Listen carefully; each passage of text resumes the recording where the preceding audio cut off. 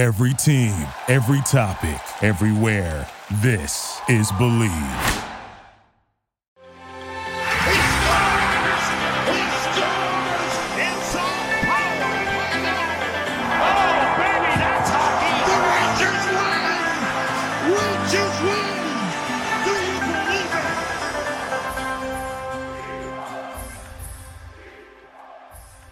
Welcome to another episode of the Blue Crew, a New York Rangers podcast on the Believe Podcast Network. I'm your host, Johnny Lazarus, joined by my good friend and co-host, Cody Frankel. We've got an awesome episode today and a great interview with Alan Hahn, the New York Knicks studio host for MSG Networks. Talked a lot about hockey with him, talked a little Knicks, talked a little Yankees, a little Jets, kind of everything in New York sports. A lot going on right now in New York sports. But before we go any further, Cody, what's going on, man? I know it's a big day for you, Aaron Rodgers. Huge day. It's not confirmed yet, though, but like It's all not? the Jets players are tweeting it, and Mhm. it's not like official. I mean, So it's the same thing as the Patrick Kane trade. yes, it's done, and they're like, it's not confirmed. They're all waiting on either Schefter or Rap Sheet to tweet. Mhm. That's like, in football, that's what confirms it. But no, it's huge. It makes them instant. It makes them instant contenders, which is wild. And now New York sports has so many superstars, which is insane. Yeah. So I'm very excited, and they're making this move to try and win a Super Bowl in the next 2 years. Like, that is what the move is for.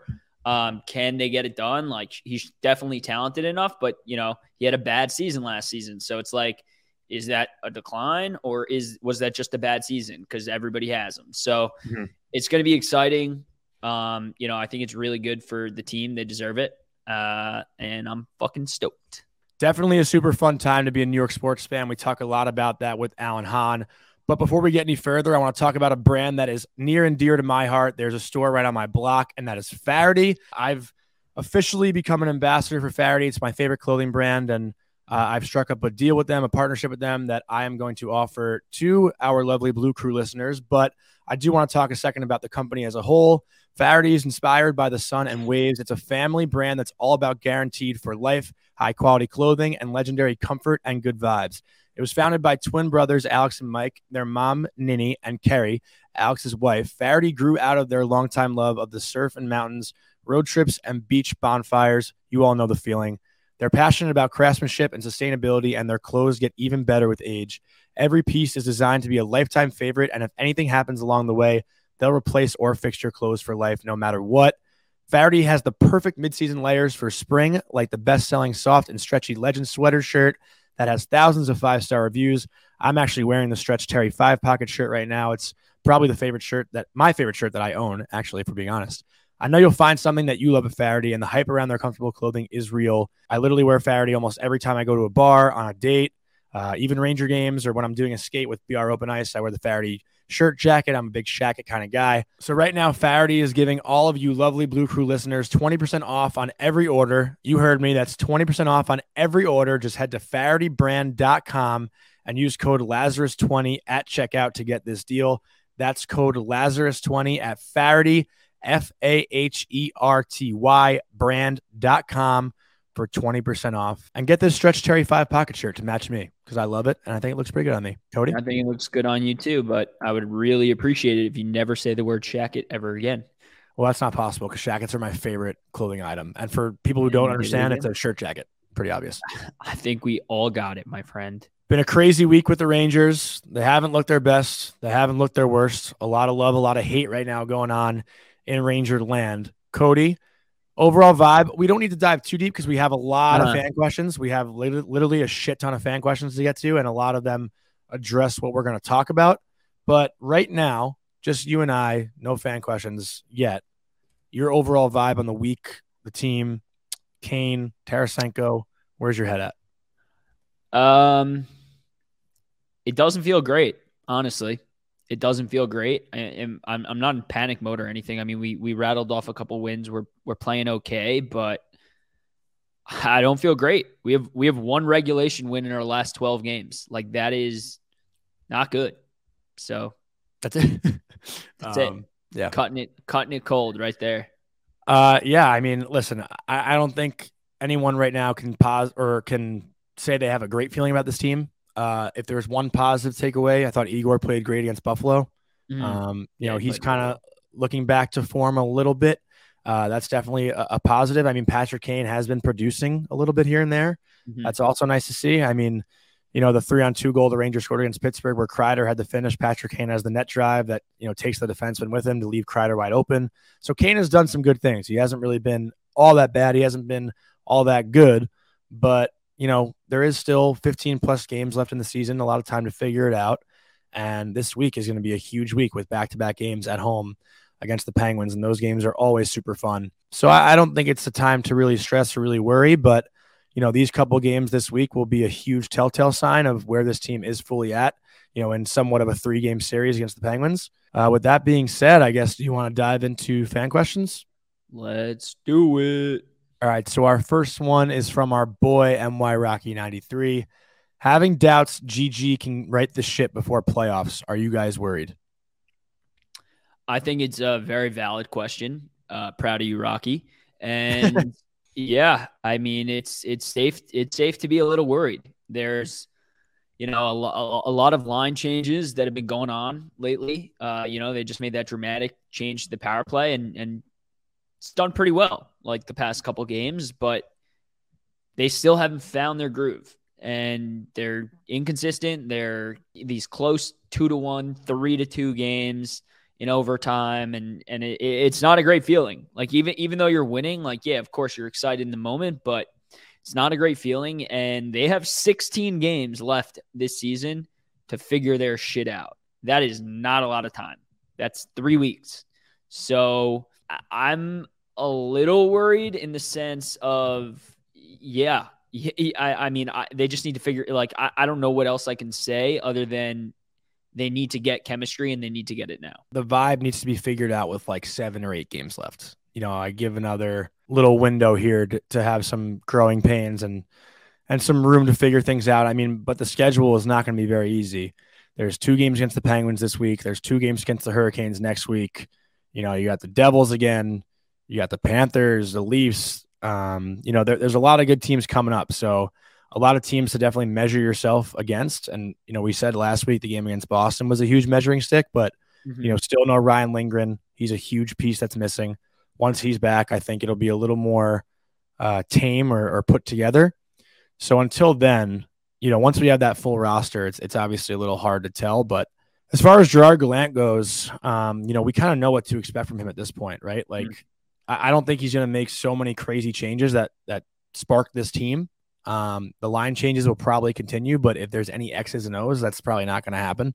But I do think the guys love playing for him, and hopefully they figure it out. That's really it's all hypothetical, right? It's hopefully they figure it out because I don't think anything crazy is changing. Maybe the leadership steps up, or the team gets a little more physical, or what. I don't know, but having Lindgren back is definitely a huge step in the right direction, I would say.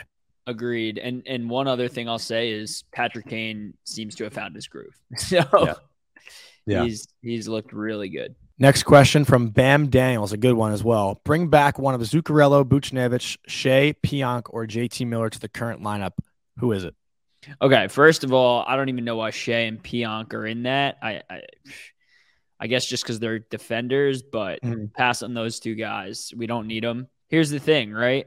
I would love Buchnevich, I would love Zuccarello, and I would love JT Miller. But I don't know where the hell you're playing any one of those guys. Who are you taking out of the top 9 to throw one of those guys in? I mean, if we're doing a hypothetical, well, it definitely is a hypothetical. We're not doing it.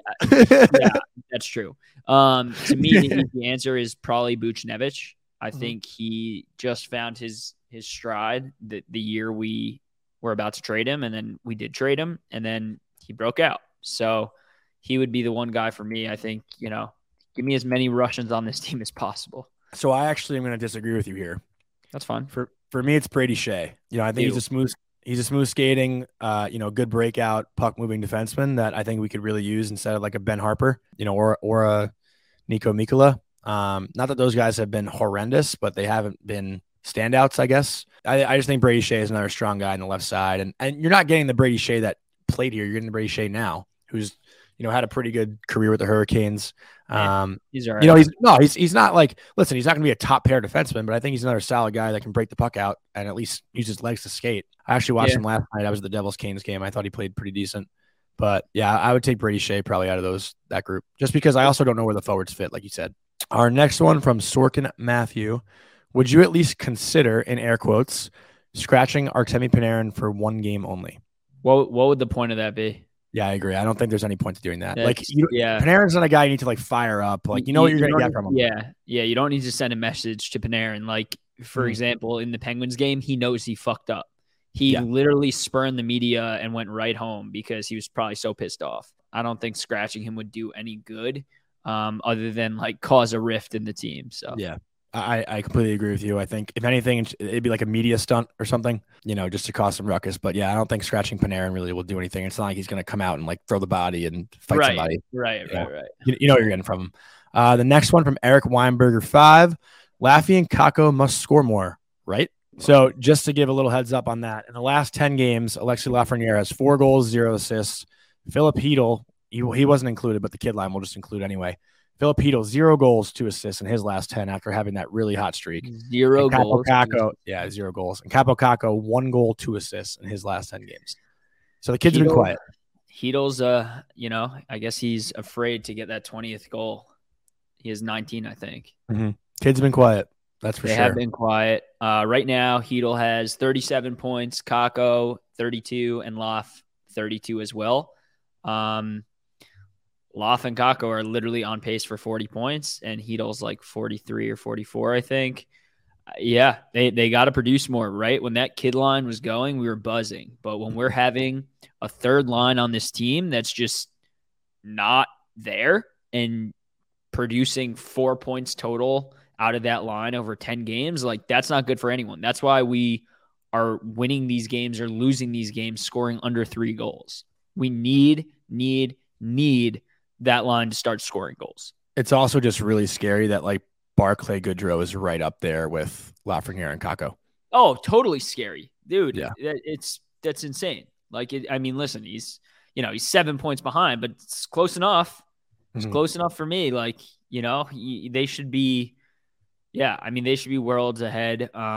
They got to score more. That's it. All right, let's go into the next one from Pat_Bone4. After a stellar performance by Szczesny on Sunday, are you optimistic about the playoffs? I need to see more than one game. I want to see him play. There's 16 games left. Let's say he gets 12 of those starts. I want to see him have 8 good starts, like really, really stellar starts. There, of course, will be a couple that are maybe shaky, a couple that are okay, but I want to see 75% of those starts be rock solid, and then I'll feel good. I think it's really important for him to find this consistency over the next couple games. I completely agree. And just to read out a little stats in that game, he stopped 32 of 33 shots for a .970 save percentage. And in his last 7 starts, Shesterkin's got a 3.09 goals against average and a .885 save percentage. So not his best stuff, but hopefully that performance does get him in the right direction. He definitely kept the Rangers in the game the entire time. It wasn't their prettiest effort, but Panarin finds a way to score the overtime winner. And, a lot of it is thanks to Igor. Yep. But yeah, definitely optimistic about playoffs. It's Igor Shesterkin. You got to trust him at all times, right? Like even in those games against Pittsburgh where he wasn't great in that series, like he still found a way to help win the series. So, let's go to the next one from Marky Ben. Forecheck looks awful. What does GG need to do to get more offensive zone pressure? You could take that one, hockey guy. Yeah, I think it's just the way the team plays. Like this is something that we harped on before the deadline. This isn't a scary, in-your-face type of team. The guys that are really heavy on the forecheck are not in the top 6. Like, Mika and Trocheck are pretty solid on the forecheck, I'd say. But as far as Kreider and Tarasenko's actually thrown his body around a bit. He's really not that bad on the forecheck. But, Kane and Panarin, you're not going to get much from. At 5-on-5 at least, the 3-on-3 or 4-on-4, Kane and Panarin are a little better, I'd say, at the forecheck. But they're not aggressive hockey players. It's just not who they are. Kaapo Kakko, Hedl, and Lafreniere, they get a lot of their success because they're so strong on the forecheck. Especially Lafreniere, honestly. He's been really impressive, I think, on the forecheck in his young career. You don't really see number one overall players with that sort of aggressiveness on the forecheck. But listen, it's not something that GG can really control. It's just the way these guys play. And that's the concern that we had. They're a super skilled, a little too cute, talented kind of team, and they're not the in-your-face team that the Boston Bruins are. They're not Brad Marchand. They're not Patrice Bergeron, who, create a lot of scoring chances off of their forecheck. That's just not what this team is. Sorry, my roommate just walked in. Let me shut the fuck up, bro. Yeah, and now I lost my train of thought. I was fucking on a good rant there. But yeah, what do you think? I lost my train of thought too. I'm sorry. No, I'm kidding. I think you're right. This isn't a heavy forecheck team, and when they look for, change of pace kind of plays, they literally look to the captain, right? They look to Trouba to set those big hits, lay someone out. Trocheck had an awesome hit on Malkin the first time. We got to talk about that. Yeah, the second time, obviously, Malkin got him back, and then the third time we got away with that penalty, and then obviously it led to the goal. But players look for that, right? They look for when they can sneak in a jab when the refs aren't looking, and he got away with it. And it set the tone of the game, saved us, got us a point, and, whatever. We walked away with a point. But, yeah, I think you're pretty spot on. Trocheck was a fucking animal in that game. Yeah, he played. I think that was his best game that he's played, or one of them. He's had some really good showings, though. He's had some good showings. But let's go into the next one. This is actually – so this is a very controversial question coming here. Jamie Tatis, how do you feel about players refusing to talk to media after losses like the one in Pittsburgh? Yeah, I mean, I understand the media's take from it, right? They need to report. They want to report when we're losing games. They want to ask the hard-hitting questions, the tough questions. They want players' answers and the coaches' answers in those situations. I think it's important because it kind of builds character, right? It shows character, charisma, adversity, whatever. But at the same time, if I'm a player and I'm losing, a nail biter, the last fucking thing I want to do after it is get asked how bad we sucked. You know what I mean? So I totally see both sides of the spectrum there. I do think from like a media standpoint and a content standpoint and, stuff like that, like, yeah, it's important that they learn to kind of hold it in a little bit and speak with guys after the game. So I think, to your point, I think seeing it from both sides, like, listen, everyone has a bad day at work and you don't want to talk to anyone. When you're a professional athlete, part of the gig is talking to the media. These people have a job to do as well. And it's okay. Listen, if you do it once in a blue moon, I don't think it's a problem, but it's happened a lot of times this year where players just don't seem to be available after the game. And a lot of that has been goaltenders. Like, I know it's a lot of Igor Shesterkin and Yaroslav Halak. At the end of the day, the media members are there because fans want answers and fans want access to these guys that they admire and they love. Like, to so many young kids and even some adults, like the Rangers are their heroes. And, when things go right, they should be able to hear why. And when things go wrong, they should be able to hear why. This can definitely not become a trend. And there are a lot of people defending hockey players, and the people that compare it to their fucking everyday 9 to 5, I think are so wrong because it's not the same. You're not constantly critiqued at your corporate job like these players are in everyday life, not even only on the rink, but also in their outside lives. If they're caught at a bar, if they're caught doing something, they're, immediately criticized for that stuff as well. So listen, I think going forward, players should speak. And if they don't want to say a lot, they don't have to. They can give one-worded answers. And that says a lot. Not saying something says a lot. That almost makes it still entertaining too. If, when Gerard Gallant decides to scratch Capo Caco and Emily Kaplan asks him that question, he just goes, nope. Decision to scratch Caco, break up the kids, and bring Dryden Hunt in? Nope. Okay. Well, you told us earlier. Like, I think that's good enough. That's something. Yeah. Both sides can be a little too hard. Like, players can be a little too hard on fans for getting too involved and too engaged and too ruthless. But then fans could be a little uneasy about players not wanting to speak after a game. It goes both ways. But I do think that this can't be a standard. Like, players should have to speak at least 95% of the time after games. And listen, maybe let's just ask better questions. Don't ask the negative questions. Ask a positive one or stuff like that. I think there's a lot of improvement that we could do on both sides for this to not happen more than it already is. Yeah, valid. Let's go into the next one from Lauren Khaleesi. And this is an interesting one. Do you think Kane is happy? Do you think the team is happy? It's important to be. Yeah, I do think Kane is happy. I think he's thrilled to be playing for something important. and not just throwing away a season like he has the last like 3-4 years, maybe even longer at this point. I definitely think he's, happy to be part of something that's ultimately gonna possibly bring him a title back, right? Like that's the end goal. Do I think the team's happy? Like, it depends. I mean, I think they're having fun, and I think they're, they all like each other, but I think they want to play better. I think it's completely okay to want to play better and, be hungry. I would say they're hungry for more. But yeah, no, I think they're happy. I think they want to play better, and I think they know they can play better. So. Yeah, I mean, I think they're happy. At the end of the day, they're all playing the NHL for the New York Rangers. Like, whether they win or lose, they're going to be happy. That's kind of, how it goes. Like, there are a lot of NHL players who, like, couldn't care less to fucking win, to be honest. Like, they're just happy to be there and happy to get the paycheck and happy to have the fame and success. But I do think this team obviously is not as happy as they could be. Like, we've seen them when they're buzzing and all the post-game hugs and all that stuff, and we're not seeing that right now. But I do think, all it takes is one little thing to get the momentum going in the other way, and then they'll be happy again. It's just kind of how it goes. But I do think Kane is happy. You saw the emotion when he scored his first goal against Montreal. Love that Selly, the vintage Kaner, like point and scrape ice and whatnot. No Selly in Buffalo, but that goal obviously was a little bit different, not as fancy or nothing worth selling about. But yeah, I think overall they're happy. Let's go into the next one. We got Richie Williams. What line combinations do they need for the top 9 in order to produce more scoring?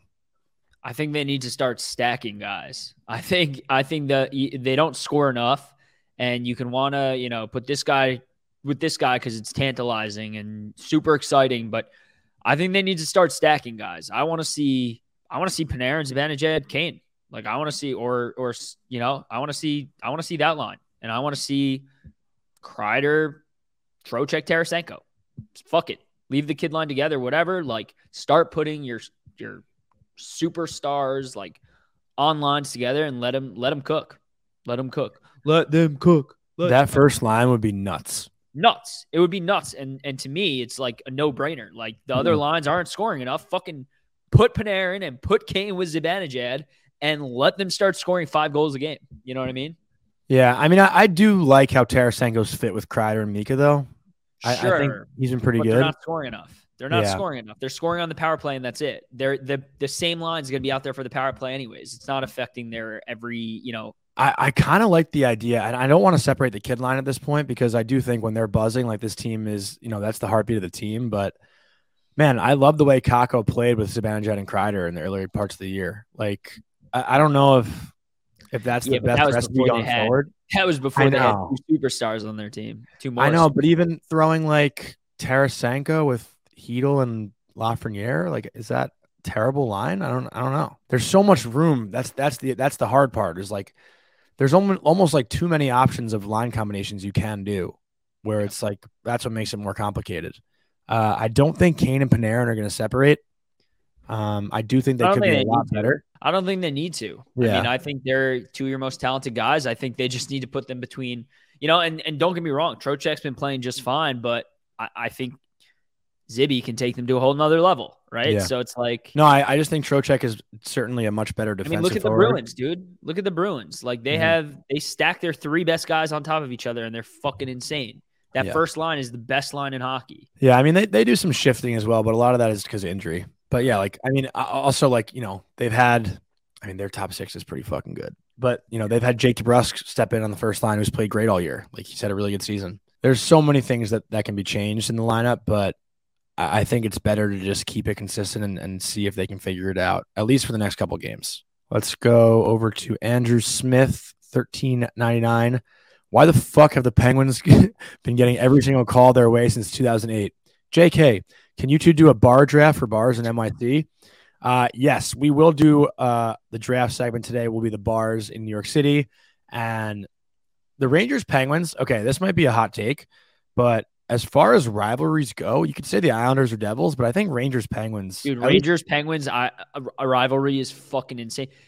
We went over this in the past, like what teams we hate the most. Yeah, by far, like it's not even fucking close for me. I cannot stand the Devils and the Penguins. Like by far and away, those 2 teams. I mean, probably even the Penguins a little bit more than the Devils, just because as I was growing. Like, obviously we saw the Devil's rings like when we were very young, but the past, I don't know, 10, 15 years, like the Penguins have been the fucking thorn in my side that won't go away. And they're the team. I cannot stand them. I wonder if Penguin fans feel the same though. Like, do you think they have a rivalry with us or like, no? Yeah, of course, dude. We're the fucking Rangers, bro. Yeah, but they have the Caps. Like, that's a rivalry. No. Dude, I remember during that playoff series, bro, I would tweet something random and 30 Penguins fans would be in my DMs. Like, literally 30 just fighting with themselves. I'm like, okay. That was fun stuff. All right. Tyler Palumbo. When do we panic? I feel like we can skip this one. Okay. We talked about it already. We don't panic. In 10 games, send us this question again. And we'll see. All right, this is another one we'll probably skip to. Rob Tab 25. When will I be a guest again? And that answer is never. So he was never a guest to begin with. He was when you weren't a host. It was before your time. Big Islander guy. We don't care about the Islanders, so he won't come on. And the last question from Anthony Governale. Besides missing Lindgren, what else do you think our D is missing right now? That's it. He's the fucking catalyst for this team. I think they're missing him, and I think they just need to play better. They need to tighten up. They when teams are in our defensive zone, like, they got to work harder to clear the puck. They have to work harder to clear the puck. I think when we are in our opponent's offensive zone, like, we're buzzing, like our D is buzzing too. They're all over, they're zipping around, even in the neutral zone. But I think when we're in our own zone, like, they're caught sleeping a little bit. And I think they need to wake up. I think they need to tighten up. And they sure as shit need Lindgren back. So, yeah. And a lot of that stems from not having clean breakouts. Like, that's really what it is. Like, the amount of times I see the defenseman just fucking rim the puck around the boards. Like, when you're a winger, there is no worse feeling than, like, going to retrieve a puck that's rimmed around the boards, knowing that the opposing D-man is pinching on you. Like, you don't really have much room to make a play. And, aside from, like, Fox and Keandre, like, all the defensemen just fucking rim the puck around the boards. I don't know what the breakout play is. But they got to figure out the clean breakouts, because that's what leads to offense, and that's what leads to not being unorganized in your own end. So, like, I think that's the issue right now is, missing Lindgren with Fox. Fox, I think, feels a little more safe to make a play when he has Lindgren out there, because he knows Lindgren does have his back. Like, I mean, listen, let's be honest. Adams turned the puck over in his own end a lot. The first goal against Montreal, 35 seconds in, Fox doesn't get the puck out, and Montreal capitalizes. I think they just got to have cleaner breakouts. That's obviously easier said than done, but if you don't have anything, you got to go high glass and out. You can't just rim the fucking puck around the boards and trap your wingers in their own zone. Like, it's something that you just learn early on in hockey, but a lot of teams are different on their forecheck, and a lot of teams are more aggressive, and some teams are a little more passive. Like, the passive team's much easier to break the puck out against, and the aggressive team is much harder. Like, we saw them struggle against Boston because Boston's a super aggressive team. But, I think that's it for fan questions. Anything else before we go into the interview with Alan Hahn? No, I just, quickly wanted to talk about one of our sponsors, Allbirds. Allbirds, shoes, clothes, socks. I guess socks are technically part of your clothes. Are amazing. I was up in the Catskills this past weekend at, in a cabin in the woods, and it was cold as hell there. We were in the middle of a snowstorm. 6 to 8 inches, and I was wearing my Allbirds winter socks, and I have no idea what I would have done without them because my toes would have froze. They were honestly lifesavers. Allbirds is, they have everything you need in terms of your clothes. They're so comfortable. Their wool runners are their classic shoes, and they're amazing. I would highly, highly recommend. I can't even count how many pairs of wool runners I have from Allbirds. They are just unbelievably comfortable, and you walk around in nature and just rock Allbirds. That's all I got to say. But you can use our code now and get a free pair of socks with any $99 or more purchase. So that's equivalent to about one pair of wool runners. Wool runners, I think, are $99. So grab a pair and grab some of those winter socks. They're amazing. Our code is BlueCrew-socks. That's all caps. BlueCrew-socks. And you'll get a free pair of socks with any $99 purchase. You won't regret it. Trust me. And with that, let's send it over to our guest, Alan Hahn. This week on the Blue Crew, we are very honored to welcome on a guy that I've loved watching my entire life, but related to the New York Knicks. As everyone knows, I'm a big Knicks fan, but some of you might not know he's also a huge hockey fan. You know him from ESPN Radio and MSG Networks. Welcome to the show, Alan Hahn. Alan, what's going on, dude? Boys, good to be here. I kind of feel weird calling you dude because you're somewhat of a superior to me, but I'm just going to rock with it. Dude, I can go with it. It makes me feel like younger. So, Right. whatever works. Sounds good, bro. Bro's crossing the line. Yeah, bro's crossing the line. I don't want to feel like I'm 14. So, like dude at least feels a little more 20s, 30s-ish, but For whatever sure. you want to do. But let's go right into it because, I grew up, I'm a huge Knicks fan. Been watching the Knicks since the Marbury days, or probably even before that, like Clarence Witherspoon, I think is the first name I even knew. But, I think most people right now associate you with the Knicks and with the NBA and with basketball, but you got your start in your career covering the Islanders. Can you talk about just, how you came up in hockey and how it led you to getting into the NBA and the Knicks?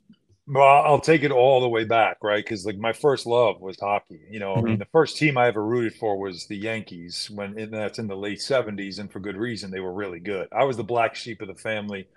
My parents were Met fans, so naturally I became a Yankees fan. My parents are diehard. My mother's still a diehard Rangers fan. My sister, all of them. I mean, they just blue shirts forever.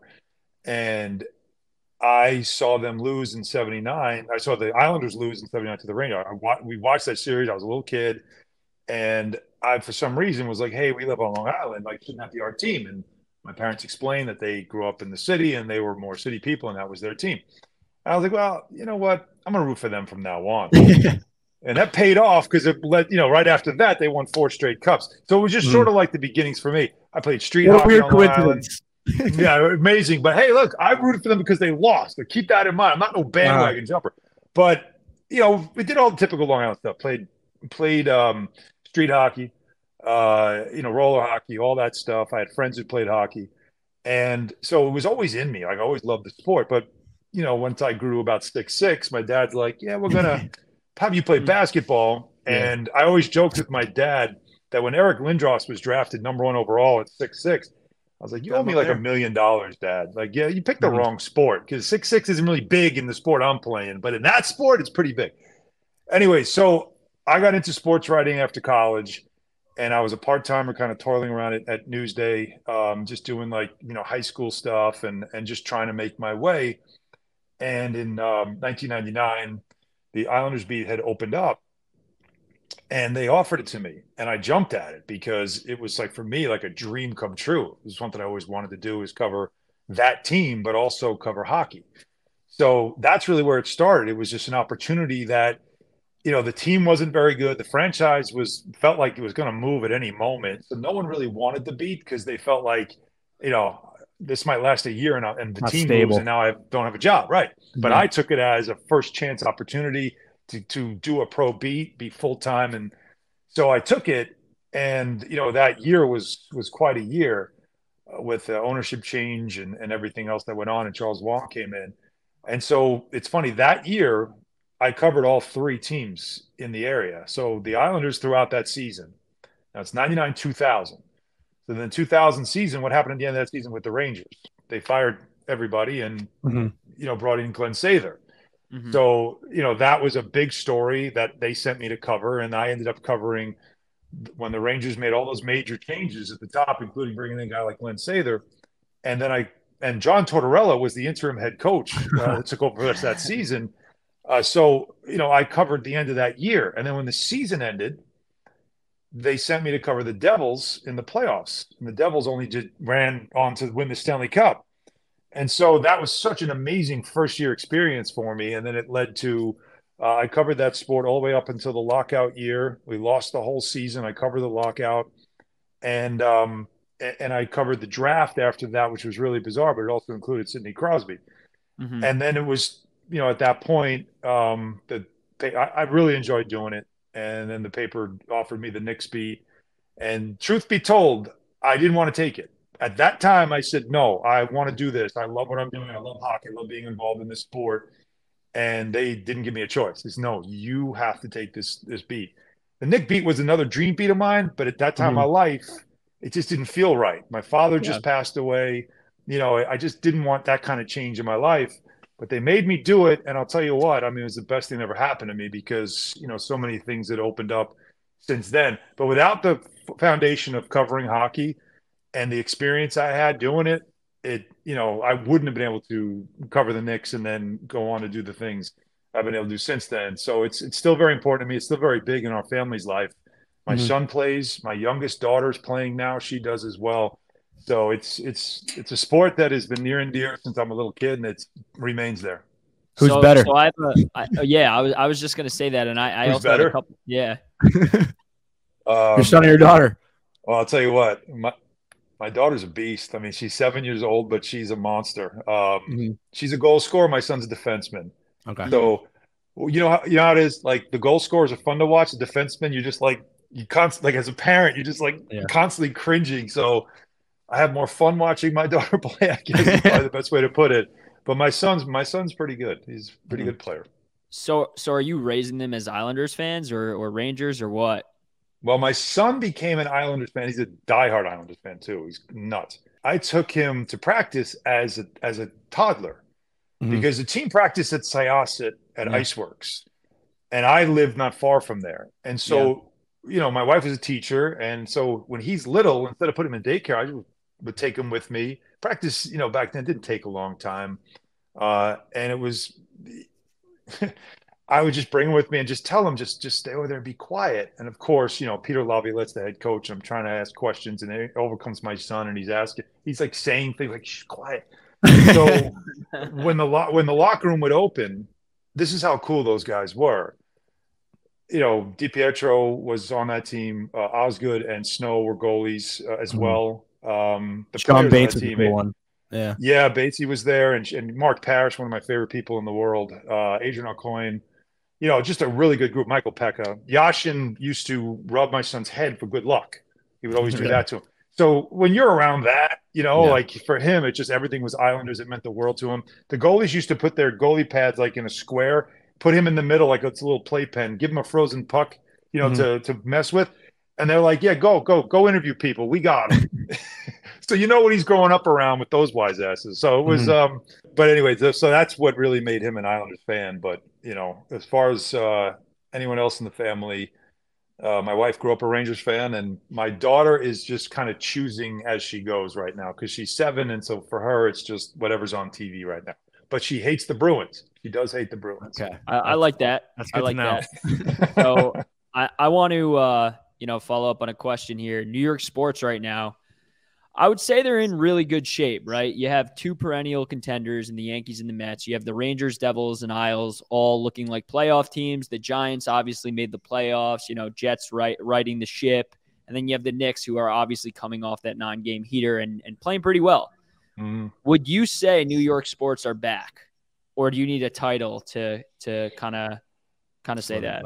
The title is the critical piece here, right? Like you do eventually need to end this drought that has now been almost 12 years, right? So that has to stop. But the fact that you have what we have right now, where I'm just looking at this calendar year, you'll likely get all 3 hockey teams. You're going to get both basketball teams. Both baseball teams, Mets and Yankees, are expected to be the top in each of their leagues, right? The 2 of the better teams in the entire sport. They should be in the playoffs. The Jets have a chance to get Aaron Rodgers. I mean, who the hell knows, right? But if they get him, obviously all bets are off. The Giants just made the playoffs. They brought back, they've re-signed Daniel Jones, Saquon Barkley. They have a coach who we know knows what he's doing. So I don't think we've ever had a year where every single team in this market has made the playoffs in the same calendar year. I don't think that's ever happened. So that would be a start. But it's a lot better than it was, than it's been over the years where pretty much everybody stinks and maybe 1 or 2 teams are decent, but we're always let down because there's still no championship at the end of the rainbow. That still has to happen because it's been a very long time since we have 2 of everything and 3 hockey teams and we can't win a championship in 10 years. Yeah. So I'm not going to say we're all the way back, but it's good to see that these teams are actually competitive again. And it's the, almost the entirety of it too. So who do you think is doing it first on that note? Who would be your prediction? That's the classic sports radio question that we are doing these days. It's like, who is the next? Who is the one that has the best chance?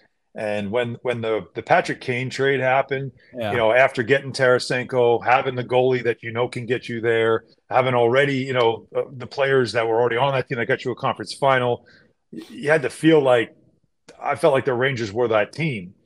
You know, I don't know what these last couple of games, the way they've looked over this last stretch here, where they look tired. The defense obviously is a lot thinner, but they just seem to be loaded up. Bruins are so damn good, though. Is anybody really going to beat them? It's gonna be But tough. I want to put the Rangers at the top of the list, but I'll say Mets, Yankees, then Rangers, only because of the presence of the Bruins that concerns me about the ability to get through them. And if they even did get through them, you'll be exhausted by the time you get to the Stanley Cup final. And the Mets and Yankees just built to win. One of them has a great chance to do it this year as well, or sooner rather than later as You could well. say the Yankees. I'm a huge Yankee fan too. Don't worry. Oh, no. I'm saying I actually would rather put the pressure on the Mets than anything. But I would also, if the Aaron Rodgers things happen, I would put the Jets right there in the top 4. Yeah, I would mean, put them there, all too. bets are off if they get Rodgers. I mean, Oh, you'll yeah. only have it for a year or two, but all bets are off. So Yeah, I'll take 2 years of Aaron Rodgers instead of 50 years of not winning ever. fair. Yeah. I actually want to dive into how we kind of got in touch in the first place, because I had a Twitter thread going like 2 weeks ago about just overall the popularity of hockey in New York versus all the other sports that you just mentioned and all these teams. And Cody and I talked about it last week, how, you know, New York is one of those special cities that has 2 teams to root for in every sport. Like, that's why it's almost fun to hate your neighbor, but like, it'd be so cool if we all had one team to root for. But you stepped into that thread and you defended, you know, ESPN New York and said there are hockey guys on the radio, and that, you know, it's somewhat bullshit to think that the radio doesn't talk about hockey. But now that we're heading into this postseason and the Knicks are so relevant and Aaron Rodgers is so relevant because he's coming to the Jets, like, how do you balance talking about the Rangers, Islanders, and the Devils even too, as we wind the season down and head into playoffs right now? Yeah, I mean, let me explain that whole thing first. And I take that stuff real personal because it does piss me off when you get that arrogance from, and I know hockey fans, like I know diehard hockey fans. I mean, I've known I them got all my so life. fucking excited, by the way, when I saw that.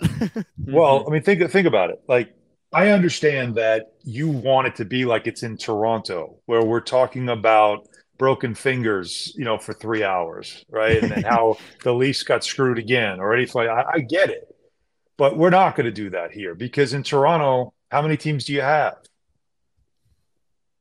That's it, right? That's all you got. You got 2 teams. Blue Jays, Blue Jays are in the summer. The Blue Jays are in the summer. You're not really talking They're not talking Blue Jays all the winter. It's the Raptors and the Maple Leafs, right? And then they'll get into Blue Jays. But there's not that's not like a big Blue Jays town like it maybe was in the 90s. But here you've got so many teams. Football is king in this country, just like hockey is king in Canada, right? And you have to accept that. Even basketball fans have to accept the fact that on Monday, the Knicks had just beaten the Celtics in double overtime, right? That Sunday night, national TV. An average of 2 million people watched that game nationally on ESPN. And in New York, beating Boston, it's like we needed a cigarette after a game like that, right? Like, that's how good you felt. And yet, Monday morning, it was Derek Carr was now off the table going – and you have to understand that while we love basketball, and it matters, that story is a big story because it's football, and there's a larger percentage of the population listening that are football fans. So then when you bring in the equation of, well, you know, how do you also balance the hockey conversation? I always say this, sports talk radio is like music radio, right? It's like pop radio. You play the hits. What do people want to hear? And you play it, and you keep playing those songs because it's a different listener every hour. And so I'm not going to get to the 5th song, which might be a really good hockey story. And if I get to it, I'm not going to repeat it because it's just what the demand is. Now, that's just from the business aspect. But when you say, oh, you can't talk that sport, that's why you don't talk it. That's when I'm ready to drop the gloves because I look at the people we have on our staff and I'm thinking, let me start with me. The lowest one on the totem pole. All I did was cover the sport for 7 years. All I was on the, I was on the executive board of the Professional Hockey Writers Association, which includes Canada, by the way. Okay. Like, I have covered the entire lockout. I know Gary Bettman personally. right? Like that, like you understand. Like, so start with me. Yeah. But maybe I don't know a lot about the sport anymore because I'm not an embed. Oh, but let me also add that my son played prep hockey. He's a really good player. He's going to play in college. But that doesn't matter either, right? Then we'll go with Don LaGreca. Don LaGreca, who's been on airways for 20 years in New York on that station. Don LaGreca does pre and post Ranger games and also does play-by-play for Ranger games. You think maybe he might know a little bit about hockey if he's actually calling games in arenas, traveling around the country? He might. But all right, maybe you'll say, no, he's also mid. Okay, fine. He's mid. I love that. Then we have this guy that was a number 1 overall pick in the draft. I don't know. Maybe you've heard of Rick DiPietro. Like maybe you've heard of a guy that, was a top pick, played in the Olympics, played in the playoffs, was an all-star. So is that not good enough to talk hockey? Then I guess we're not the station for you. Maybe instead you should listen to, TSN up in Toronto talking about basically only one team and some rumors. If that's what floats your boat, I can't get you to listen to our station. But don't ever say we don't talk about it because we can't talk about it. That's why I jumped into that thread. Yeah. There's things that you could say we don't do, and I can give you the reasons why. But don't say we can't, because that's when you'll get me fired up. Yeah, no, you got me fired up when you responded. I was like, "Holy shit!" Alan Hahn just jumped into this Twitter thread that I was trying to defend hockey, and what am I? Mm-hmm. Well, but still, I mean, you're a player. What do you mean? What are you? You're a player. Like, so you should have every right to defend it. You're a guy who grew up in this area, so you understand what it's like. I grew up at a time where if the Rangers and Islanders played the night before, and God forbid it was a playoff game, when they played the night before, if your team lost, you did not want to get on the bus the next day. Like, I'm dead serious. Like, I'm not making this up.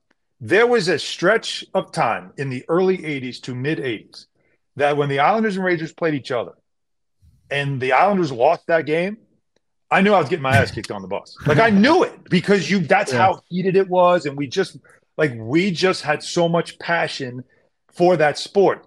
The newspaper was on the back page. And when I was covering the sport, I noticed that as much as I covered it, it wasn't getting the same back page. It wasn't getting the same space in the paper. And I kept asking why. Like, wait a minute. I grew up. This game would have been a back page story. Why is now we're in the winter, but some baseball stories now dominating the back page? How's that? Like, how are we doing this? And it was just they were talking about readership and what people want and all the things, the research they do. And apparently the population of the sport started to wane after 1994. So the Rangers win the Cup. The Islanders were terrible and just got worse and worse. The Rangers were good for a couple of years after the Cup, but let's be honest, that fell apart. And by the late 90s, early 2000s, both franchises weren't very good. Yeah. And when that happens, you kind of slip out of everybody's consciousness. When 15 years prior, one team was winning cups every year, and the other team might have been the second best team in the East at the same time. We just don't have that anymore. And I'd love to see a day where we get back to that, because if those two teams, the Islanders and Rangers, can be the two best teams in the East, and they're like neck and neck trying to figure out who's going to go to the finals, you'll see the coverage ramp up. You'll see the interest ramp up. And then you'll get people all around New York going, who can I listen to that knows about hockey? Yeah. And you'll know where you go. And that's why I kind of felt like I need to say that. No, I love that. Yeah. No, that's awesome. And that's a great point. I want to ask you a basketball question here, and Johnny's probably laughing at me. So off-brand. It is so off-brand for me. So, growing up, I obviously played hockey. I was a big baseball guy, and baseball, football, and hockey are my sports, but can't hit a layup. But, I can hit a layup, right? I got a nice jumper. But, no. So what are your thoughts on what element Josh Hart brings to the team? He's obviously helped them go 9-1 since they acquired him. So I'm curious. Who gave you that question? Well, he's his last name is so fitting. My buddy Ryan. Like his last name is so fitting. It's like the perfect trade when you think about the way this team plays, and then what they needed, which I kept looking at, like off the bench, like they needed that glue guy, the gritty guy. 50-50 ball, we always get them. When before he came, never got them, right? Rebounding, which is a big part of what the coach Tom Thibodeau is all about. Toughness, understanding where he is. You know, some people think that we overdo that in New York. Well, it's like, oh, you New Yorkers think playing there is just different than playing anywhere else. And I'm like, yeah, it is. And until you experience it, you don't realize it. And when you come here and you have an understanding of it, well, you like hit the ground running because you already know what it's about. Like after the game last night, so they lose to the Hornets, the 9-game winning streak ends. And it was, you know, you could see it. That double overtime win in Boston took a lot out of them. It's 50 minutes, 55 minutes. Emmanuel quickly played. You know, it was like, how are they going to recover from a game like that just one day later? You could see it. They were flat, just didn't have the energy. And the Hornets aren't a very good team, but the Knicks didn't have enough in the tank. And so they had a chance to win, couldn't close the game, lose the game. Now it's not a 10-game winning streak, some disappointment. And so we all look and we all saw what we saw. Fatigue, right? Like we all saw, yeah, they look tired. Okay. So you give them one. You tell them, all right, you can see it's a schedule loss. Josh Hart didn't want to hear it. He had a great line. And he said, there are people that woke up at 6 a.m. this morning and worked a full shift, 12 hours, and then maybe came to watch this game. That's tired. That's fatigue. Us, we're just playing a game. We can't use that as an excuse. And it's like, it sounds so simple, but it just tells you he gets it, right? Mm-hmm. So he's a great fit for the right coach at the right time on the right team.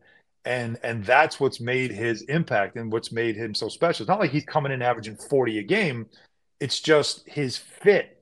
It couldn't have been more perfect with this group. And it's really helped complete the rotation that they use game in and game out. He's been awesome. I mean, they were undefeated since he joined before last night, right? Yeah. Right. Yeah. Yes, Johnny, that was the point of the question. Okay. I know that was, I just knew that wasn't from you, but wow. Just piggybacking off of that a bit. You know, we talked about the excitement in New York sports, but right now, and listen, I'm not a baseball guy, so I understand from an outside perspective how good Aaron Judge might be and how good Pete Alonso might be, and who's the closer? Edwin Diaz. I think I got that right. Was that right? Yes, you did very good. Mm-hmm. Since Lundqvist, you kind of think about a king in New York sports, and right now we're seeing Randall, Brunson, Kane, Panarin, Fox, Aaron Barzal, Judge, Horvat, Judge. I know I'm getting into that. I said it's the first one I said. You should have been the first name you dropped. Alonso and you know, Saquon Barkley, Daniel Jones, and if Rodgers comes, like who right now in New York is the king of New York sports? Like I honestly don't know. Oh no, come on, it's Aaron Judge. It's Aaron Judge, dude. It's Aaron Judge is easily, he's easily the most famous athlete right now. Well, look, you could argue. All right, we'll cut that. That Kevin Durant, you're going to edit this out? Yeah. Kevin Durant, before the trade, was a pretty popular guy, Kevin Durant, but he's not here anymore. But Aaron, I mean, we just hit 62 home runs. Yeah. You know, like he's easily the guy. Now, if Aaron Rodgers is traded to the Jets, Aaron Judge won't even be the most famous Aaron in, New York. So, I mean, Rodgers would be the biggest star of any of the teams. No doubt. I thought there might have been an argument for Kane, but no. Here's the thing, man. I've been to a lot of Ranger games in my life, and I've never been to a Ranger game where the entire arena erupted so much than when Aaron Judge, like, there was a cameo on the, on the screen and everything. Like, you could, I mean, dude, he just shapes this city right now. There are a lot of others. I mean, New York has a ton of star power right now. I mean, they really do, but I think to me that's a no-brainer. But yeah, if Aaron Rodgers comes here, then we got something to talk about. Yeah, I mean, again, it should be like that in New York, right? It should be stars, right? That's what it's always been. It's a big city, big market. It's Broadway. Every team should have stars, and that's usually when things are buzzing. Like when you got stars. And that's why I love with the Rangers. The Rangers are loading up. You win with stars. That's what you do, and you take a shot with some of them and see if you can roll the dice in 1 year and make some magic happen. That's why, I was all for it when the rumors started. And you could tell that Kane he kind of wanted a bite of the apple. Like he wanted the experience of it. He's played in a big market. He's done the original six thing. Chicago, 3 cups. That town loves its hockey. He's a big star in that town. But as you can, again, ask Mark Messier, it just hits a little different. It's a little different in this town. So Kane wanted a bite of the apple. I love that one. That was a good one. Yeah. You know that Mark Messier? You know that Messier story? Have you ever heard that Messier story? When the Oilers were the young Oilers back in way back when they first came into the NHL, And again, Messier's a little kid. He actually had hair. Gretzky is like a 12-year-old. They came in for their first road trip to play the Rangers. And they were on the bus. And as the story goes, that's Messier's line is somebody said something about, oh, it's the Big Apple. And he was just like, I just want a bite. And that's like, foreshadowing all those years later, him coming here and doing the unthinkable. That's a good story. Yeah, I didn't know that. All right, John, you want to do one more each? Yeah, that's cool with me. Alan, that cool with you? Yeah, whatever. Cool. All right, I'll go first. Speaking of stars, so I'm a big TV guy. I know you've been part of 4, but I got to know, what was the experience like winning an Emmy, and who I guess was the coolest person? Were you ever starstruck? The Emmy thing is being part of like it's the closest thing to team sports, you can experience. It's one of the things for me, like going out of being in team sports. And then when you're a sports writer, it's really very individual. You're competitive, but it's one-on-one, you're not really feeling team. Then you get into broadcasting and you realize there's a producer, there's a director, there's sound people, there's lighting people, there's, other people you work with, co-hosts, and everything you do is like a cohesion. So to see like that awarded and everybody and all the great work that you just feel like you're part of something. Like that was what I liked about seeing an Emmy, like opening a box and there's an Emmy award, going like, holy crap, like what did I do? Yeah. What am I part of? It's a really cool thing. And starstruck, it's funny. When you get into this business, it can hit you early on when you're like in your first couple of years, right, where you're standing like starstruck. Okay. The very first game, official, not preseason, very first NHL game I ever covered was Islanders at Lightning in 1999. So we're in Tampa. It's the season opener. And we're in the press room. And a guy taps me on the shoulder and he's like, you want a picture with Gordie Howe? And I was like, sure. Yeah. And so I'm thinking like he must be, somewhere signing autographs and, taking pictures. He's standing right next to me. So I get up, like, oh my God. So I'm standing with Gordie Howe before the first NHL game of my, covering the first game of my life. And we take this picture and it's hysterical. He's like, because I'm 6'6". He's like, you're a big guy. And I'm like, yeah. And he goes, what we used to do, guys like you? Take him out at the knees. And I'm like, damn, like, Gordie's going to kick my ass right now. But he was fun. He was fun. So he signed my game notes, which I've saved. Obviously, that's one thing I made sure to do is I saved. I never got the photo. The guy took the picture. Now, it's not the days of you have a cell phone. This is 1999 now, guys. Yeah. I mean, this is, Snapchat. Exactly. It's just this camera. And I never got the photo. So it's like, you want a picture with him? Yeah. How am I getting this thing now? How are you? So I never got the picture and I wish I did, but I do have the autographed game notes. I told him it's my first game. He wrote good luck. Like it was pretty cool. Wrote it out and all that stuff. And awesome. That's when you're just kind of mesmerized, right? It was that. And then I think later that year, I forget which arena I was in, but I was getting on an elevator to go up to the press box and the doors were going to close and suddenly they stopped and opened up and in comes Scotty Bowman. And he just me and him in an elevator, like he's holding a pizza, which is actually funny. But it was like, I'm like, wow, and then there's, little by little, it's those things that, really, really struck me. Basketball, it never really hit me because when you play it, you just kind of like, these are people that are in your world. Like you don't really think that way. And then, stars and celebrities and stuff like that come along the way that you just realize like one day, like, holy crap, I'm texting with Ben Stiller about the Knicks. That's sick. That's a good one. It's 2 a.m. and Chuck D is texting me, asking me, hey, jump on a call. I got a question. I just watched the game and I don't know what, and like, I'm talking to Chuck D, like, like your life is like, this doesn't make sense, but that's different. But the Gordie Howe one was that introduction to, okay, you're not covering like, local high school stuff anymore. You're around some real people, and it's a cool memory. No, that's awesome. I always say this is my last one, but I have two now because you sparked another one in my brain. Here we go. So I don't know if you're a big carb guy, but Cody and I did a draft like last week on our show about our 3 favorite slices of pizza in New York, whether it's, we kind of did the city, but could be Long Island as well. I'm a La Piazza Buffalo Chicken till I die. I tried Linda Street in Brooklyn for the first time, and then Prince Street Pizza for me. Those are my 3. Wow. What are your favorite 3 pizza spots in New York? One of them closed during the pandemic, and it's heartbreaking. Pizza Beach? There was one right by the Garden. No, it was right by. It was like this hole in the wall kind of place. I don't know what kind of crack they were putting into the crust. Whatever it was unbelievable. And we would get it, and we'd all agree. We're like, it's like a hole in the wall. I forgot what it was called even because it didn't matter what it was called. I knew where to go. I would walk in.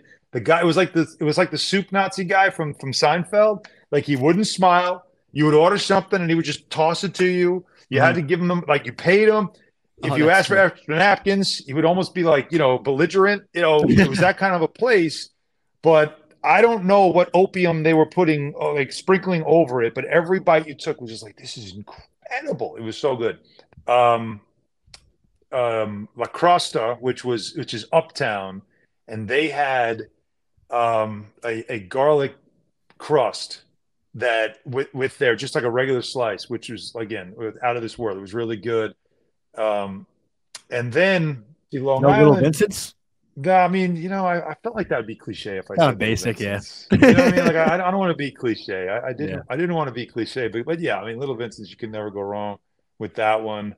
But I'll tell you what, there was a time when Pizza Bar first opened. It's in Woodbury. Their margarita was, off the charts. I would get it all the time, Love pizza. Yeah, I'm a big pizza guy. Remember Roses under the Garden? That used to be the spot. That's the 4:14 a.m. drunk pizza before you go back to Long Island after a night in the city when you're 18 or 19. Exactly. R.I.P. But my last one, out of the 4 teams right now, Rangers, Islanders, Knicks, Devils, that are playing, contending for the playoffs, which team out of the 4 do you think exceeds expectation, and which do you think disappoints the most? Wow, great question. Thank you. Exceeds, well, I was saying because exceeds expectations. I guess the expectations right now are a little different, but because the expectations, let's see, the Devils' expectations, right? They are arguably, they are the best team. They've been all year, but they're so young. Is your expectations for them to make a run? I think it's similar to the Rangers last year. I look at the Devils like let me see what they do in a playoff series. I don't know because they don't know. The game changes and matchup. The way the playoff matchups are is just your first rounds could be a killer.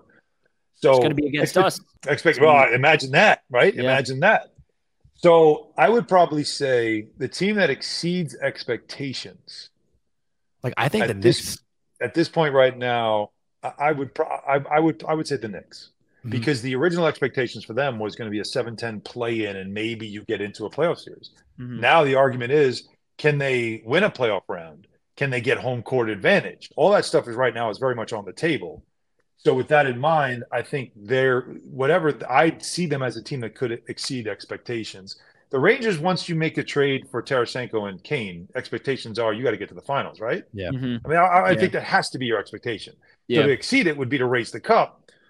I don't know. The Nets are, because of what they've done. Them. It's like what after what they've done, it's like what is expectations? Expectations are maybe get a sellout for one of your playoff games. And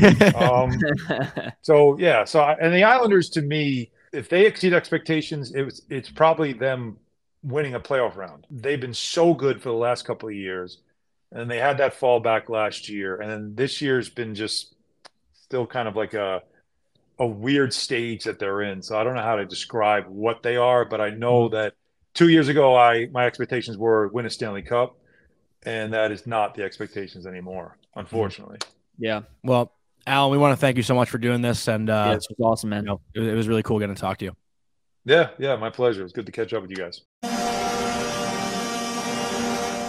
We really want to thank Alan Hahn once again. Such a fun guy to talk to. It's been a great time to be a Knicks fan. Great time to be a Rangers fan. Great time to be a New York sports fan.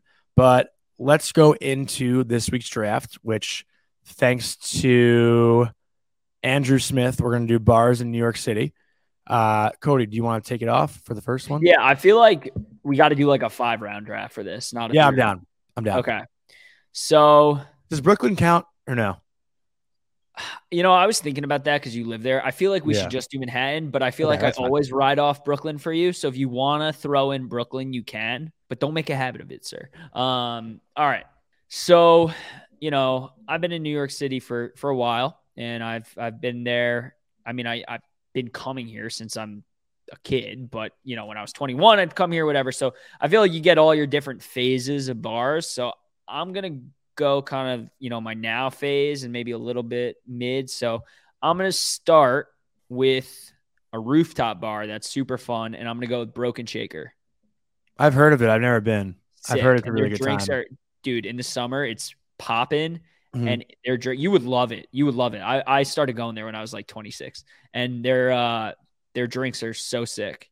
It is true how you do have the parts of your life or the bars that you go to. Totally. Totally. Because Yeah. I had a whole bunch of that I was thinking of, like Hotel Chantel, Sweet and Yep. Vicious, like all Public. those. But dude, I haven't been there since I'm 23. So I'm like, I Yeah. can't say any of those. But I feel like once you get like 25 or maybe like 26, 27 and up, like I have my bars that I go to that are still fun, but like you could also still go to rooftop bars. So like rooftop bars are the secret, the secret sauce. Like if I really wanted to, I could probably go to Mr. Purple and get away with it.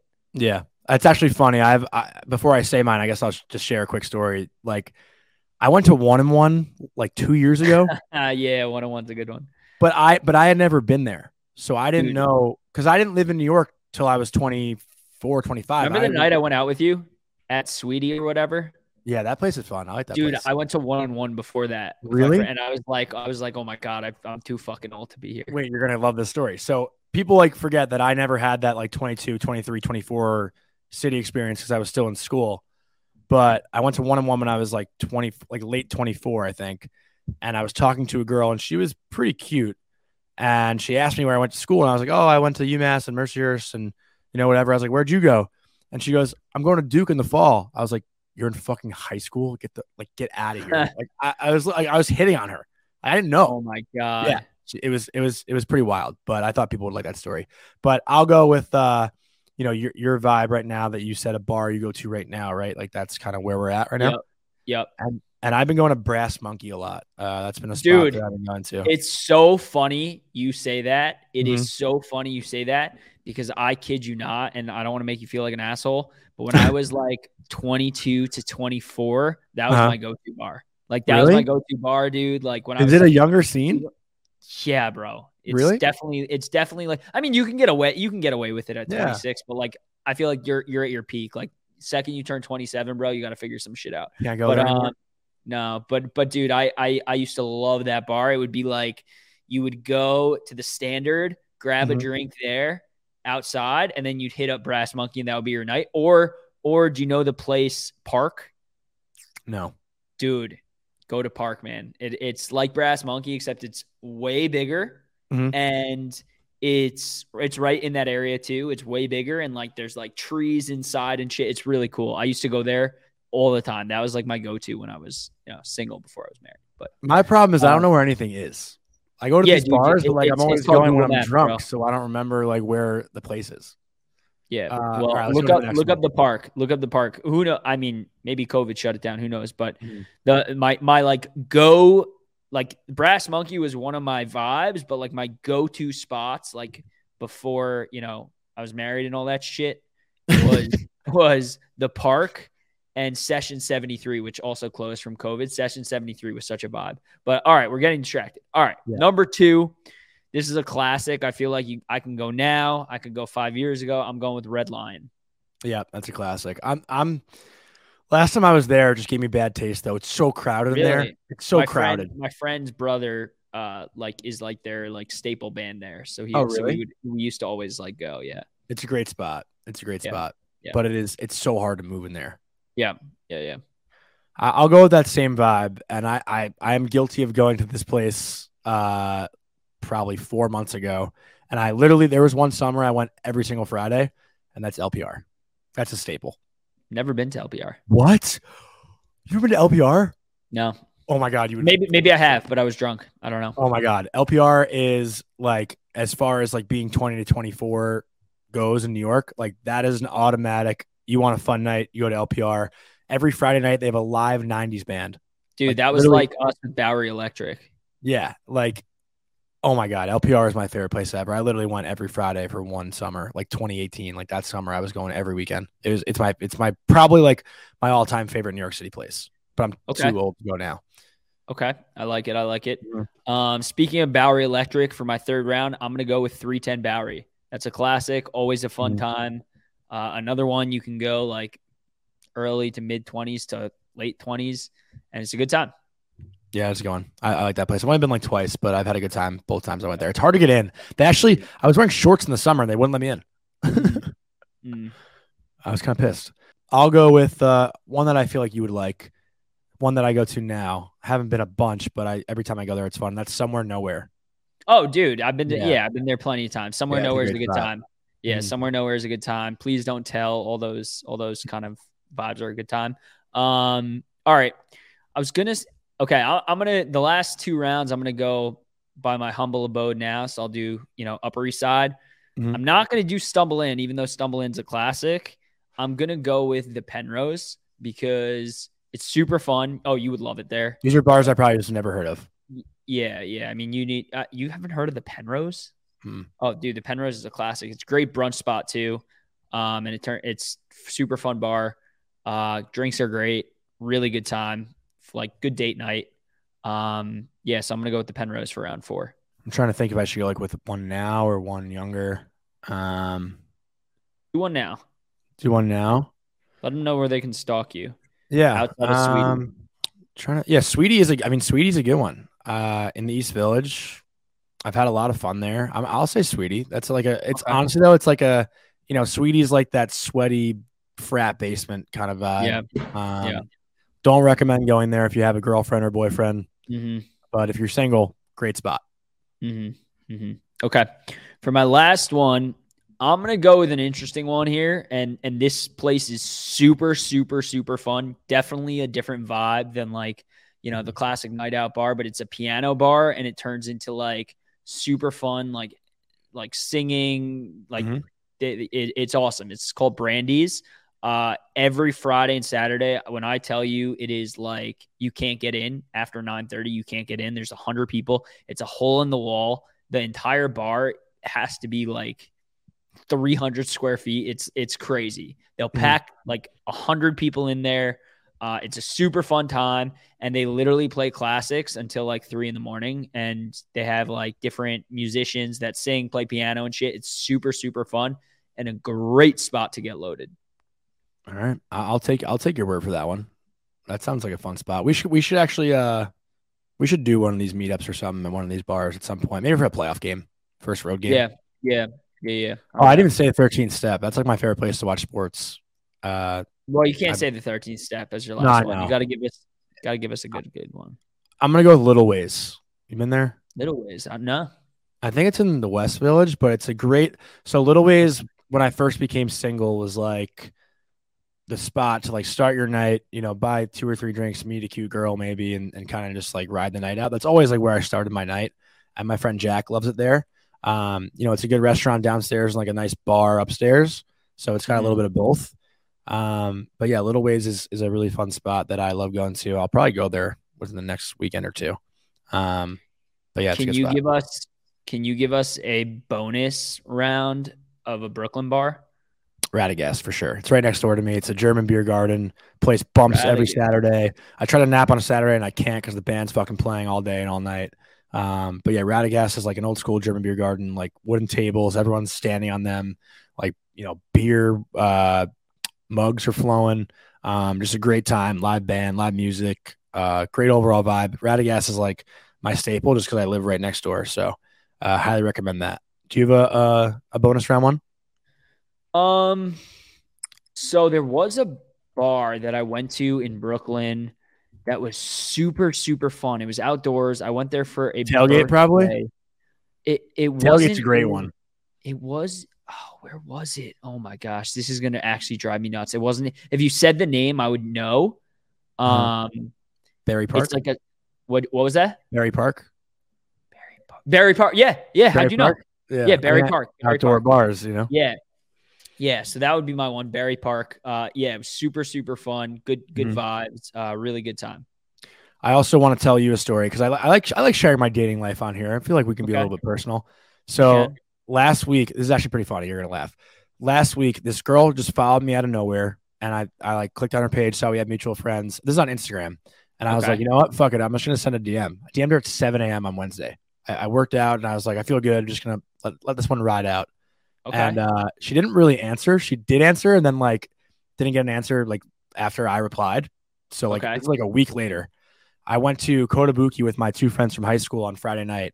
I walk in, she's in front of me in line. No way, Yeah. dude. How'd you know it was her? Just from the pictures? Well, she was with her friend who I know. And and her Oh. friend said hi to me, and I was like, "Oh my god, is that? I'm not gonna say names. Is that her?" And she was like, "Yeah." And then I In told front my of you said that? yeah, and I told so I was the first one there to my friends, and I called my friend. And I was like, "Yo, you'll never guess who I ran into, so and so and so and so." Yeah, she actually ghosted me on Instagram last week when I DM'd her, and she was standing right next to me when I said that, and she was laughing.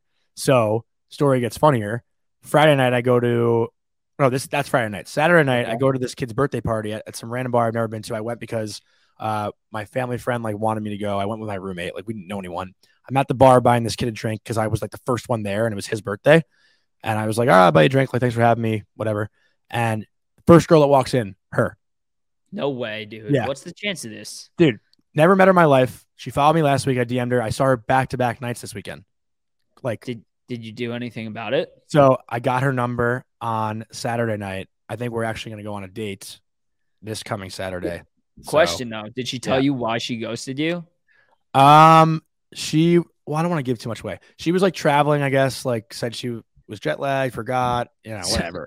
So you're unimportant. All right, it makes sense. Yeah. But she did say when I told my friend, like when I was staying next to her that she ghosted me, she thought it was pretty confident and funny. And I was like, well, yeah, Okay. So she actually like she approached Lodgers. me on Saturday to talk to me at the bar, and then gave her my number, texted her, and then she texted me like, would like to see you again. So Love that. nice little meet cute story. Maybe we'll see what happens. We shall see. All right, and let's wrap up this week with this week's slate. So we have Crazy today, many games. Yes. So today, by the time this episode drops, we got the Caps. And then on Thursday, we have the Penguins. Saturday, the Penguins again. And Sunday, the Preds. So I'm going to start off. I do like how we play against the Caps. You do? Because we fucking sucked against them this year. I know. Got shut out 4-0 last time. Well, didn't we play? Oh, them no. twice? That was Yeah, 2 games bro, ago. what? Then they smoked us in Washington. Yeah. The Caps have not been kind to us this year. No, they haven't. But yeah, wait, didn't we beat them 6-2? Was that opening day? No. This year we played the Caps twice. We lost 6-3 last time in DC that Saturday afternoon Holy game, and then we shit. lost 4-0. Oh my God, I'm literally getting them confused with Tampa. Okay, yes, Yeah. Okay, yeah. No, I don't like how we play. The Yeah. I like how we but- play against the Caps. They just fucking smoke us But every time. they haven't seen our 2 secret weapons. Yeah. 3. Sorry, Tyler Mott. I can't forget you. Mhm. And I think we should be getting Lindgren back. So I feel kind of good about this game. I'm gonna say 4-1 Rangers. It's bold. It is bold, but I like it. The Caps have also been, not the best hockey team as of late. They've won like 3 of their last 5, but this team is very all over the place. But I don't think I don't think the Rangers are going to come out and like dominate. What's your prediction? I see it being like a 3-2. I think a low scoring game. Right now I'm just not confident in the Rangers offense that they're going to score 4 goals. Okay. So I'm going 3-2, 3-1, and I'll say the Rangers win, but I don't think that it's like a high scoring game. I mean, that wasn't too different from your prediction, but No shit. yeah. All right. Whatever. So, anyways, Thursday we got the Pens. This is hard to predict because it's like a back-to-back at home. Yeah. Not a back-to-back, but one day in between. I'm gonna say we get our revenge here. I think it's gonna be another nail biter. And I think this is gonna be a 4-3 game, and I like the Rangers in OT this time for us to get the dub. I feel like one is going to be the total opposite of the other. Like I feel like this one's going to be a little more high scoring, and the second one's going to be a little more low scoring. So just because you're on the opposite. Like I think this one's going to be like I think the Rangers explode here maybe and go like, and I'll say like a 5-2 Rangers win on this night on Thursday. So funny enough, on Saturday's game, I was going to say the Penguins 5-2. Okay. Yeah, I think Saturday is the opposite. I think Saturday is like a 1-0, 2-1, 2-0, like super close game. The Penguins will win. Okay. So far we're 2-1. We have all the It's so funny how we do this with like no fucking idea. No insight. All right. Well, they do say the NFL is scripted, so surprise, so is the NHL. But okay. Just kidding. So Sunday we have the Preds. This one's going to be interesting because I feel like the Preds always play us incredibly tight. And they're pushing for the playoffs still. 1-0 game, 2-1 game, 3-2 game. I do think this is going to be kind of a close game. I like our odds because we're home for this whole stretch. So I'm going to say the Rangers have a good week. I'm going to say we beat the Preds 3-1. I'm going to go 3-1. I'm going to go 3-1 Rangers win. So they finish the week 3-1 and kind of get back on track here a little bit heading into Tuesday against the Canes. I think it's going to be a stinker. I think it's one of those games where the Rangers like play down to their level and Nashville wins like 4-0 or 4-1. I think the Rangers, I think they completely shit the bed in this game, especially after having 2 emotional games against the Penguins. I think this is going to be a huge letdown. And like Johnny said earlier, he has zero insight. He's an idiot. He's been called an idiot many, many times. So well, Nashville's been good. They're 5 points out of the playoffs right now. So like every game for them really matters. Not that it doesn't matter for the Rangers. Fucking matters too, buddy. Not that it doesn't matter for the Rangers, but I think Nashville's just going to be the more desperate team. And the Rangers, when you're playing the Penguins back to back, it's hard to get up for those kind of games in against Nashville. So I think I would not go to the game Sunday if I was a Ranger fan. Okay, that's fair. I think that's gonna wrap it up for this week. And now to Johnny, send it away. No, we gotta let you send it away. But we're gonna have another episode obviously this coming week, and it's gonna be a very different kind of guest, a professional athlete, not one that you might be thinking, but a professional athlete, a huge Islanders fan. So it'll be a little fun to chirp him and whatnot because he talks a lot of shit to me on Twitter. So that'll be fun. But Cody, you send it off. LFGR, baby.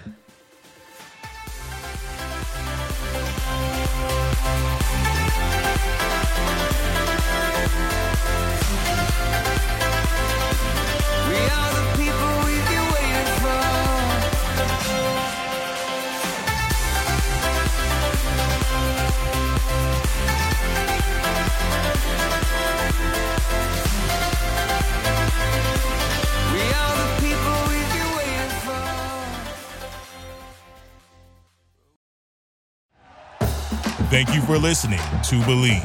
You can show support to your host by subscribing to the show and giving us a 5-star rating on your preferred platform.